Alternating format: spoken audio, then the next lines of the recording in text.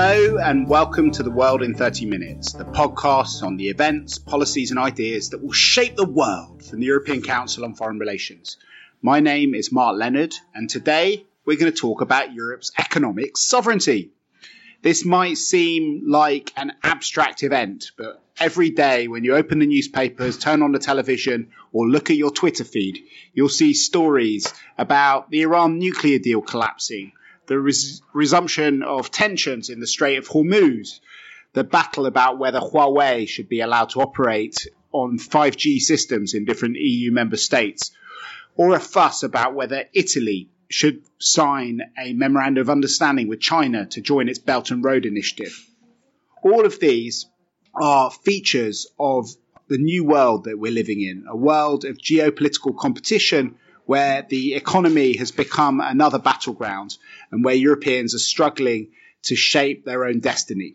To help us make sense of all of this, I'm joined by an all-star cast of experts who are all co-authors of a new paper which the European Council on Foreign Relations is co-publishing with the Bruegel think tank.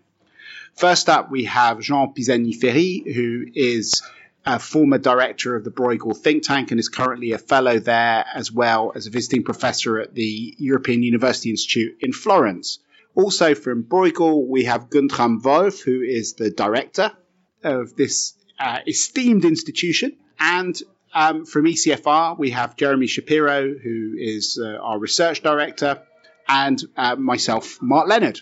I'm the director of ECFR. So without further ado, Jean, why don't you tell us what economic sovereignty means to you?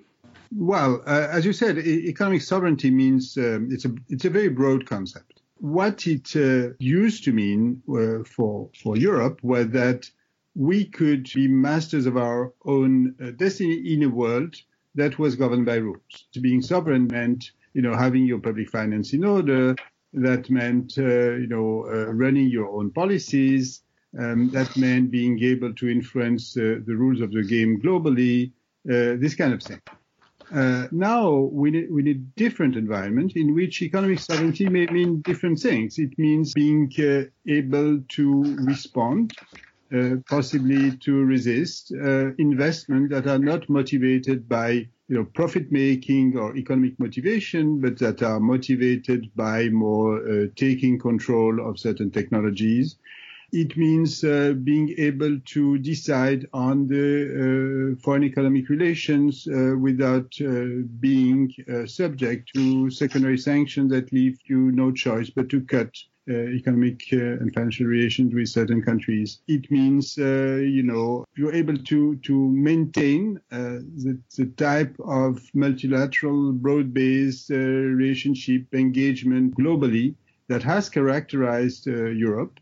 And that may be increasingly difficult to maintain in a world dominated by geopolitical confrontation and a very bilateral approach to international economic relations. So it means all that. Okay.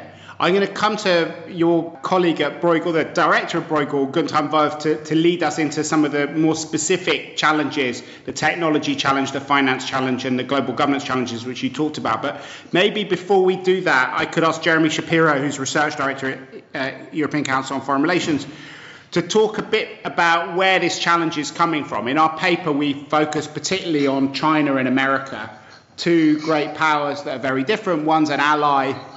One is more of a systemic rival, according to a recent European communique from the European Commission. But can you talk about how they challenge us particularly and how they change the idea of Europe's economic sovereignty? Sure. Thanks, Mark. I think that the essential challenge that the U.S. and China present in this regard is that they don't accept the division between the geopolitical and the economic spheres that Jean just outlined. For the U.S. and China, and you can clearly see this in both their policies in distinct ways, for them, these tools need to be integrated, and they're more than willing to use economic tools to try to create geopolitical gains, or vice versa, to use geopolitical leverage to create economic gains. And so you see this in many different ways. And I think it's important to understand that because the U.S. and China have different positions in the world economy and different goals, they use these goals in different ways. So the only thing that really unites them is the fact that they don't see the separation that Europeans often do. So as far as the U.S. is concerned, what it tends to be doing is using the centrality of its currency, the centrality of its financial system to enforce its political preferences on lots of parts of the world. The most prominent example of this is the Iranian nuclear deal, in which they used the fact that European companies and other companies need to access the U.S. financial system, need to access the U.S. dollar in order to trade with anybody, to basically enable them to cut off trade between Iran and Europe, even though the Europeans didn't want to do it.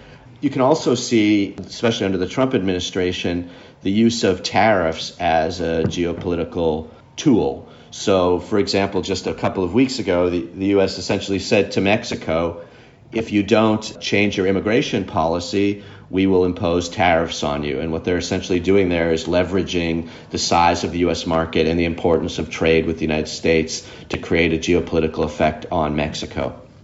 China has a very distinct approach. What they tend to do is use their financial muscle, particularly their ability to invest and to do an infrastructure development in various countries to create political leverage, which they then are able to potentially use later.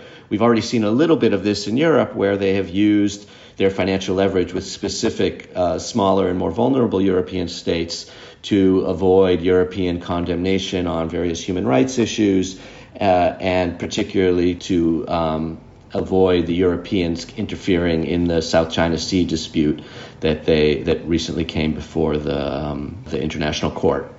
So in all of these ways, China and the United States have been willing to integrate their geopolitical and economic tools, but Europe, in part because it is not structured for this. A lot of the international economic powers have been sent to Brussels, but most of the national security and geopolitical powers still stay in the capitals, and in part because they don't recognize the need to do it, hasn't really responded in kind.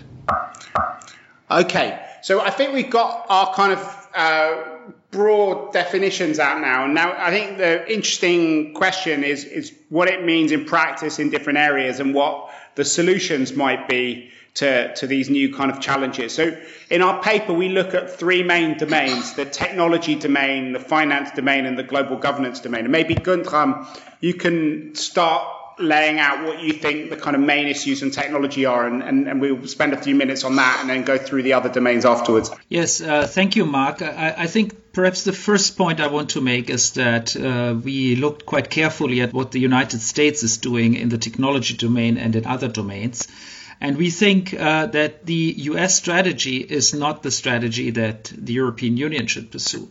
In particular, the discussion that is currently ongoing in the US of decoupling the economic system as much as possible from China in order to increase strategic autonomy is not the approach that is desirable for the European Union, and I doubt it's actually desirable for the United States. We know from economic literature very well that growth, wealth, innovation comes not from excluding partners, but from interacting and from having strong partnerships and collaboration, including in technology. And I think that's the first message.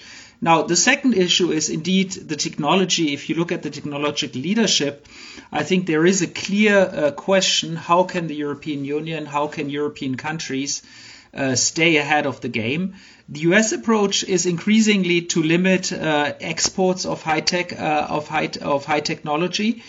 We don't think that's going to work. It has never worked even 30, 40 years ago in the Cold War. Technology was spreading to Russia. So I think it's basically impossible to really prevent the spread of technology. So instead, what we argue is that there is a significant case for a targeted innovation strategy and a discussion, of course, of how state aid and how competition policy needs to evolve in order to continue to have technological leadership.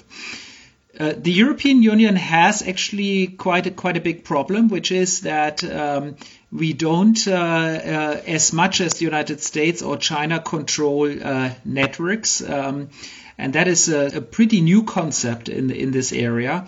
Which I think was driven by an influential paper by Farrell and Newman, which is called Weaponized Interdependence. So the basic idea here is that by controlling a network, a technology network, a data-intensive network, so instead of thinking of the internet as a decentralized system, you control the key hubs of that system. You actually have superior access to information, and you can leverage that information access also for security and even economic benefits. Now, the European Union is relatively weak in this realm, and so I think we need a serious debate and a significant debate on what we can do in order to boost our network capacities, our capacity on 5G and other areas. And what about some of the other elements that we looked at about state aid and competition policy? Does one of you want to come in and explain some of those ideas? Speaking of state aids, the approach we have is that there is an international regime, and the international regime is based on the WTO, and it's actually limited to goods. And it's not, let's put it this way, it's not very effective, and it's even much less effective in a situation where the WTO is being challenged by the US, and the dispute settlement body is at risk of becoming completely ineffective. Now, we have internally in the EU, we have a very strong state aid control regime, but that's limited to European companies and the way they are subsidized by their own governments. So the question we're facing is, if we want to have a level playing field, we have increasingly to take into account the subsidies that are being provided in very different ways to companies, especially Chinese companies, because of the character of this economy and the many ways in which companies can get subsidized through credit, through access to resources, through direct subsidies in a fairly opaque system. So what we're saying here is that if we're serious, we have to take that into account. We want competition. We stand for competition. We're not at all in favor of saying, in a world like that, we should emulate the Chinese and start reducing competition and subsidizing our companies and play this kind of game. We're saying we should stand by our principles, but find ways to enforce much more the level playing field principle using the state aid approach, the state aid monitoring technologies, also vis-à-vis foreign companies and not only vis-à-vis European companies. So obviously, by treaty, the powers are limited to the European companies and to the approach that is made to the behavior of EU member states. But we have the technology, we have the methodology for approaching those issues of state aid. We should use them more forcefully for assessing the situation vis-à-vis foreign companies. And the other element we talked about in this was how to think about the security issues. Because if you take Huawei, for example, it's not just the fact that the Chinese market is kind of asymmetrical. There are big security issues which are being raised. Jeremy, do you want to talk a bit about how one could integrate some of those questions into European decision making? Yeah, I think it's very difficult. The U.S. has a regime, essentially, where it looks at the security implications of any foreign investment into the United States, including a merger, and essentially says, look, there might be an economic rationale to do this. We want foreign investment in our economy because, we need the money and because it creates greater efficiencies and greater interdependence, which is all well and good. But what if this foreign investment gives a foreign country access to a certain technology, which is very valuable to us? What if it means that technology will go abroad and we won't any longer have indigenous access to it? Or what if it creates foreign ownership of say a telecommunications network, which is absolutely central to the functioning of our economy? And who can evaluate these non-economic criteria? So essentially, they set up a committee to do this, which brings together a lot of the national security elements of the U.S. government with these economic elements. What we're proposing is that something similar happen on the European level. There's already been a beginning of this with what they call investment screening. where they're trying to look at some of the national security implications of Chinese investment into Europe. But this is done a bit piecemeal. The European Union doesn't really have any specific competence for this, and it's mostly done at the national level, and some of the countries don't do it at all. But of course, it's access to the overall EU market. So what we're proposing is that there be a much more considered and European level approach to this problem. Although I think it's important to stress that on a lot of the details, it doesn't make sense to emulate the way that the United States does it, in part because in some ways it's overly restrictive and in part because it's just tailored for U.S. concerns. Perhaps, Mark, if you allow me, let me add two points to this very important discussion. I think one important point is, and Jeremy mentioned that, is that we don't, as of yet, have an institution that could take and could make a European-wide security assessment, because security issues are considered to be national issues. And I think what is very clear is by entering the European single market, you have access to, no matter which country you enter, you have access to the entire single market. So there is clearly a gap here in the architecture. And so we are saying basically, well, we cannot, going forward, keep it that way. We have to find a way of increasing the European level screening. And so what we are basically proposing is, look, if the Commission thinks there is an issue, it can recommend to the Council, so the Council of Ministers, to actually take a decision. Now, to forbid, for example, an investment into a specific country. Now, that raises lots of questions because think of, let's say, the port of Piraeus in Greece. I mean, suppose that would have been forbidden for whatever reasons from the European level. Well, if I was Greek, I would be really annoyed because, I need the money and I need the investment and I need the jobs that it creates. Not least because the EU is forcing you to privatise all of these things in order to stay within the budget rules. Absolutely. So I think on top of it, you have the dimension that these kind of investments anyway in Greece could have happened and coming from the EU, especially if we had been a little bit more generous on the debt burden of Greece. Now, but that's a different debate. But I think still the issue is here, what can we do to compensate? And I think what we discuss, and we discuss it in detail, is that we have to think of some sort of an investment fund to compensate. Now, the other big issue that I wanted to raise is merger control and what to do about merger control. So what do you do when you want to prevent a merger based on security considerations? And so currently we do have some exception clauses here, but we don't really have a systematic approach to this. And what we are saying is, well, we basically need at the European level someone to look into this when a merger decision is taken. That cannot be DG Competition, because DG Competition is not a security institution, it's an economic institution. So why not have a mechanism where the High Representative, so someone who sits in the College of Commissioners, actually has a voice and can raise concerns so that the college reconsiders a certain merger decision because of security reasons.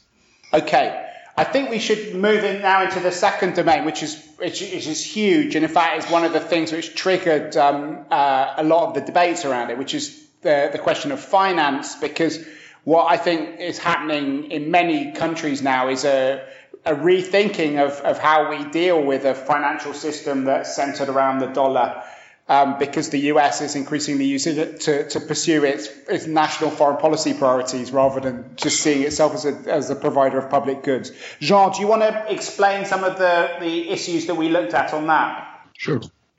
So the US dollar is a global currency, and we've known, forever that it's the U.S. currency and that it's managed with a mandate that's U.S.-centric. But nevertheless, there was this perception that it was a sort of global public good, that for efficiency reasons, everybody wanted to trade in U.S. dollars, and that you could do it, relatively safely, that the U.S. would manage it as a sort of global public good. So there would be a balance between the U.S. interest and the global interest, but on the whole, the global dimension would be there, taken on board by the U.S. authorities.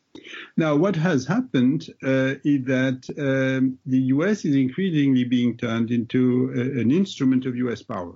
There is the approach to the exchange rate, by the Trump administration, but more importantly, there has been the use of the fact that anybody trading in U.S. dollars is considered being subject to U.S. laws. So for the enforcement of sanctions, this hasn't been the only instrument. Access to the U.S. financial market is equal in this respect, but using the U.S. dollars puts you under U.S. law, even if this U.S. approach is apart from the international consensus on some issues. And again, I'm referring to Iran here. So this has revived the question of what should Europe do in this respect, in a context where it's fairly clear that China is going to accelerate the internationalization of the renminbi, which is far from being an international currency, but could gradually become one. And it's very clear that China is going to draw from what we are going through the conclusion that it should accelerate. Now, the stance in the EU since the start has been, we're doing the euro for domestic purposes. We're happy if others use the euro, but we do nothing to encourage it. So nothing to discourage, nothing to encourage. So the internationalization of the euro may be a side product of what we're doing internally, but nothing more. We think it's time to change and to review this stance and to ask ourselves, is it in our interest that the euro is more widely used in international transactions, in our external economic transaction, as well as in transactions that other countries may want to have in various fields? And we think that basically the answer is yes, and that this has implications also for the way we approach the internationalization of the euro. What does it require for a currency to become a true international currency? And obviously, we're not speaking here of challenging the dollar, which is going to be remain the dominant currency, but, just playing our role. It requires a deep integrated financial market, and that brings us to the agenda of Capital Markets Union, as it's called in Europe, having an integrated financial market. Second, it requires a safe asset of reference, so that when you're buying euros, you know what you're buying. You're buying some things that represent the euro area. We don't have it. We have German bonds. We have French OATs. We have, various types of assets. So the question is creating a single asset, together with obviously national bonds, but a common asset that would be the safe asset for the euro area. There are domestic reasons for that, but there are also external reasons for that. And the third is that banks doing business in euros that are not based in the EU should be fairly sure. It cannot be a certainty, but they should, have the expectation that in a situation of crisis, if they're solvent and if they need to get access to euro liquidity, they're going to get access to this euro liquidity. Otherwise, it's very hard to do business with a currency if you don't know whether you're going to get access to liquidity. And the instrument for that is called swap lines. It's swap lines between the ECB and various central banks, partner central banks externally. And those swap lines do not exist at present because extending a swap lines is it's not in the mandate of the ECB, and it may have some fiscal implication that requires some internal arrangement so that it's made possible. So we're saying those things should be done. Capital Markets Union. Second, there should be the creation of a safe asset. And third, the ECB should get prepared in agreement with the fiscal authorities to extend swap lines to partner central banks. One other area that we looked at in the thing was this question of the global financial architecture and the kind of fears that Europeans have that if the US plays hardball in the IMF or in other Bretton Woods institutions, that we might find that we're not able to bail out other countries or to promote financial stability in different areas. And I think we've got some ideas about how to use existing EU instruments internationally, whether it's letting the ESM, the European Stability Mechanism, give assistance to third countries, or to rethink the role of development banks in third countries. We have two big famous ones in the EU, the European Investment Bank and the EBRD, the European Bank for Reconstruction and Development. And there was an idea of maybe turning that into a European Asian Infrastructure Investment Bank. But one of the things which is a lot in the news, and I don't know if Guntram or Jeremy wants to talk about that, is this whole question about payment infrastructure, because Iran has also just been cut out of the global market. There's a big fuss about SWIFT, which is a European company. I don't know if one of you wants to talk a bit about that. Thanks, Mark. Indeed, the payment discussion is an important discussion, but I have to say it's also sometimes a bit confused. I mean, let me first of all state that SWIFT is obviously not an American company. SWIFT is a European company based in Belgium, very close to Brussels. It's supervised by Belgian authorities, and it is a global network, a global public good, which basically transmits information between banks about what kind of payments they are asked to do. And so this is a global public good. And it is under pressure from the United States from time to time.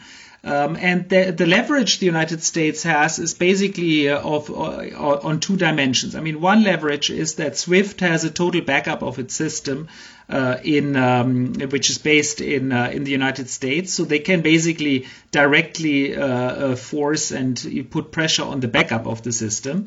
But more importantly, they exercise direct political pressure on the top leadership of SWIFT, as well as, let's say, the institutions that host SWIFT and supervise SWIFT. So going as far as implicitly threatening that if a financial sanction that the US would like to be enforced is not executed by SWIFT, the person that would take that kind of a decision in SWIFT would be personally liable to U.S. persecution. And so this is, I think this is the kind of pressure that is being exercised. Having said that, I think when we talk about Iran, I think the issue is much broader than SWIFT. The issue here is really that the companies, the European companies that do business with Iran, and let me remind you that it's mostly European companies, because U.S. companies were never allowed after the Iran deal to really do business with Iran. So it's really European companies that do it. Now, all of these European companies, or many of these European companies, are big multinational companies. And for them to risk being cut off the US market is just too high to warrant continuing doing business with Iran. So basically, this is less of a payment issue, but it's really an issue of the US using its market size to enforce secondary sanctions on European companies.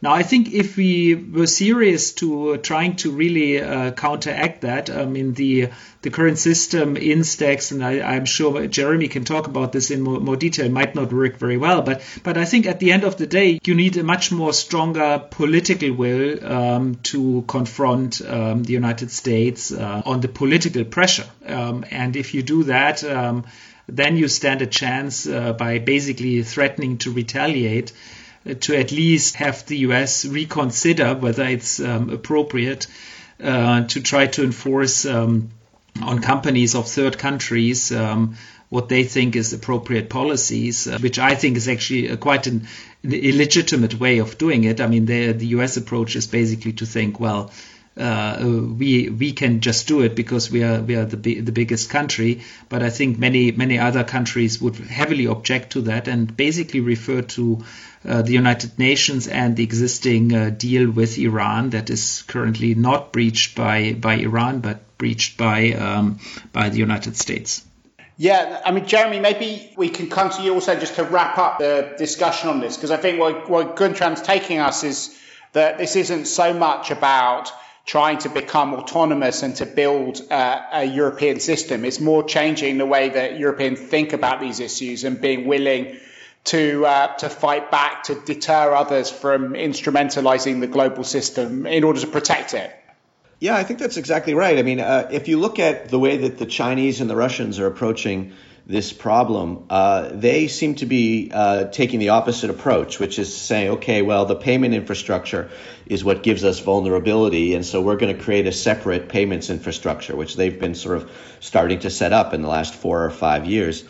And, I think it's probably not a good idea even for them to do that, but for the EU, it would be a disaster to do that because it would be a sort of decoupling of from the international economy that would benefit nobody and actually wouldn't provide them with the benefits that they actually want. Because as Guntram says, this is a political problem, and the payments infrastructure doesn't actually matter that much. And so I think what we're trying to get at is that all this attention to SWIFT and to the other elements of the payments infrastructure, which, yes, the U.S. does have some structural control over, doesn't get at the heart of the issue, which is that you have to be willing as a political community to stand up and say, look, you have one geopolitical goal, we have another. We're going to have to reach some compromise on that. And we could both hold SWIFT hostage to that if we wanted to, but that wouldn't advantage anybody. So let's think about ways in which we can find a compromise on this. Currently, the EU doesn't negotiate on that kind of level. And if it's not willing to negotiate on that kind of level, if it created an Instex or another SWIFT or 3 more SWIFTs, it would still have the same problem that it has today. So the first step towards becoming that kind of power, I think, is for the European leaders to read our paper, Redefining Europe's Economic Sovereignty, which Guntram and Jean Pisani-Ferry and their colleague Elena Rybakova have written together with Jeremy Shapiro and myself. We'll put links up to that on our website at www.ecfr.eu. /podcasts. It's also will be available on the Bruegel.org website. But we have one more thing to do on this podcast, which is our bookshelf segment. What's on your bookshelf at the moment, Guntram? Well, the book I read right now is from Nick Bostrom, Superintelligence. Nick Bostrom is a philosopher from Oxford, and he writes about how AI could become a real problem for humanity. It's all very much forward-looking, but exciting to read. Yeah, he's one of the scariest people I've ever met, actually. He kind of spends his life thinking about different ways that the world could come to an end. But what's on your bookshelf, Jeremy? I'm looking for a bit more of an escape than that, I think. So I've been reading a novel that's by a friend of mine, which is called A London Apprentice, an 18th century romp around decadent Covent Garden, which is about a young girl who comes to London in the 18th century and on the adventures that she goes through trying to break into the theater. And it's by a friend of mine, Judy Graham, and it's really a great read, and so I really recommend it. And I've been reading a book by a German journalist who was a long-time correspondent in Beijing called Kai Strittmayer. It's called We've Been Harmonized, Life in China's Surveillance State, and it's about the development of a new kind of digital dictatorship in China. Very, very interesting. Boy, both of you guys are tough are really hard on yourselves. Maybe we should relax a little bit at night. Indeed. Well, thank you very much to all of you. It's been a fascinating discussion. So that was The World in 30 Minutes. We will put links to all of our publications and the book recommendations on our website at www.ecfr.eu/podcasts. If you've enjoyed listening to us, please do give us a review and a rating and let your friends and acquaintances know about it on social media. But for now, from Jean Pisani-Ferry, Guntram Wolf, Jeremy Shapiro and myself, Mark Leonard, it's goodbye. The researcher of our podcast is Jonathan Hackenbreich and our editor is Wiebke Evering.